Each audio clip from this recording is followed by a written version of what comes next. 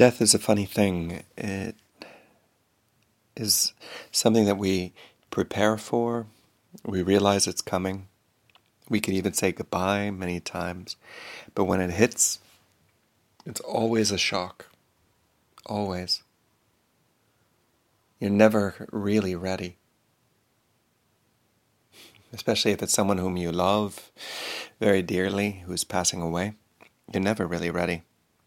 But it's important to have kind of an understanding of what it means to us and what those whom we love mean and where we go. And in thinking of death, I think a lot of immortality. Or rather, I think of something that Plato speaks about. He speaks about different kinds of immortality, different ways that we live on. And when he's developing it, I think it's a good meditation for times such as funerals or goodbyes, because he'll distinguish three kinds of immortality. The first kind that he'll talk about is very material. It's the immortality of the generations that continue after me. So it'd be, for example, the immortality of the DNA that we pass on, or the genes that we pass on. The children that we have, it's our children that have in their bones something of us. We carry in our bones our forefathers. It's seen in our traits, it's seen in our ways, it's seen in so many things. And it's a nice and comforting thought that those who have passed are carried on in us. And that first level, material level, shouldn't be completely relegated. It is something that is also very important because I carry in what I do this song that my forefathers have sung. But it leads me into the second one, which is where it gets even more profound, because while yes, we do live on through the generation, but at the same time, it's something that's very material, and in that sense can be rather superficial immortality. And there's a much more beautiful immortality in the honor or the things, the heritage that we have left behind. And I think of someone like my own grandfather, who didn't always live as a saint. He was an Irish Catholic and kind of wild, I hear. But he certainly did die as a saint. And he certainly did leave me as a great heritage. His dying words, as he were to me, was to love God, to love Jesus with all my heart, and to climb every mountain. And it was a beautiful moment to be able to spend 6 months with him, living in our house as he was slowly passing away from cancer, It was a precious moment that I wouldn't change for the world. And he left a song for me to sing. He left a reality in my heart, a profound mark, and it was his heritage for me. And to a great extent, I feel like I sing his song. And it's even more than the DNA, it's more than the genetics. It's all of the heritage that he's left.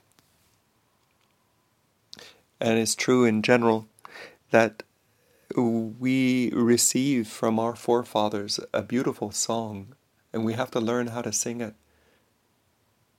And our forefathers are carried on and live through our actions, through our ways of being. And we enter into this song that's sung by all the communion of saints from all time. And so I think that that's much more profound immortality. You see it most especially, of course, in like authors or people that we still speak about quite a bit, like the Shakespeares and whatnot, or Plato, who I got this from, right? But you also see it in those that are not as grandiose as those. You see it in your grandparents, in those that have passed. I remember once talking with a couple who lost their child in most tragic of ways. And I repeated to them, will this child who died before he could even speak, will this child's memory be only that of suffering? Or will it leave a song written on your own heart that will sing that your child was a gift of love, a gift that you loved, and a gift that has taught you how to love? And years later, it came back to me that those words had a profound effect. And I think it's true, though. We have to search to sing of our forefathers, of those who've gone before us.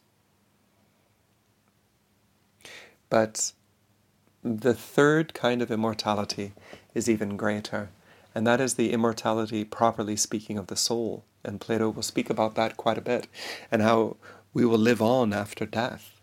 And we still believe it. We haven't changed on that you are called to the eternal life. You are called to afterlife. And in this immortality, we still remain close with those who have passed. We don't see them anymore. And so it's deeply sad to lose them. We miss them very dearly. But as Christians, we hope to meet them again. As Christians, we hope that we will hold hands for all eternity. We hope that this is not the end. Death is not the final word. And so it's important. It's important to remember that there are three forms of immortality, but this last one, it is the most important. We do believe in everlasting life, and we will meet them in eternity. So in that, may our Lord Jesus Christ receive the dead, receive those who have gone before us, take them to his heart. May our Lord really bring them into the heart of his Father, for he goes before us to prepare a room. Let not your hearts be troubled, but trust in him. In the name of the Father, the Son, and the Holy Spirit. Amen.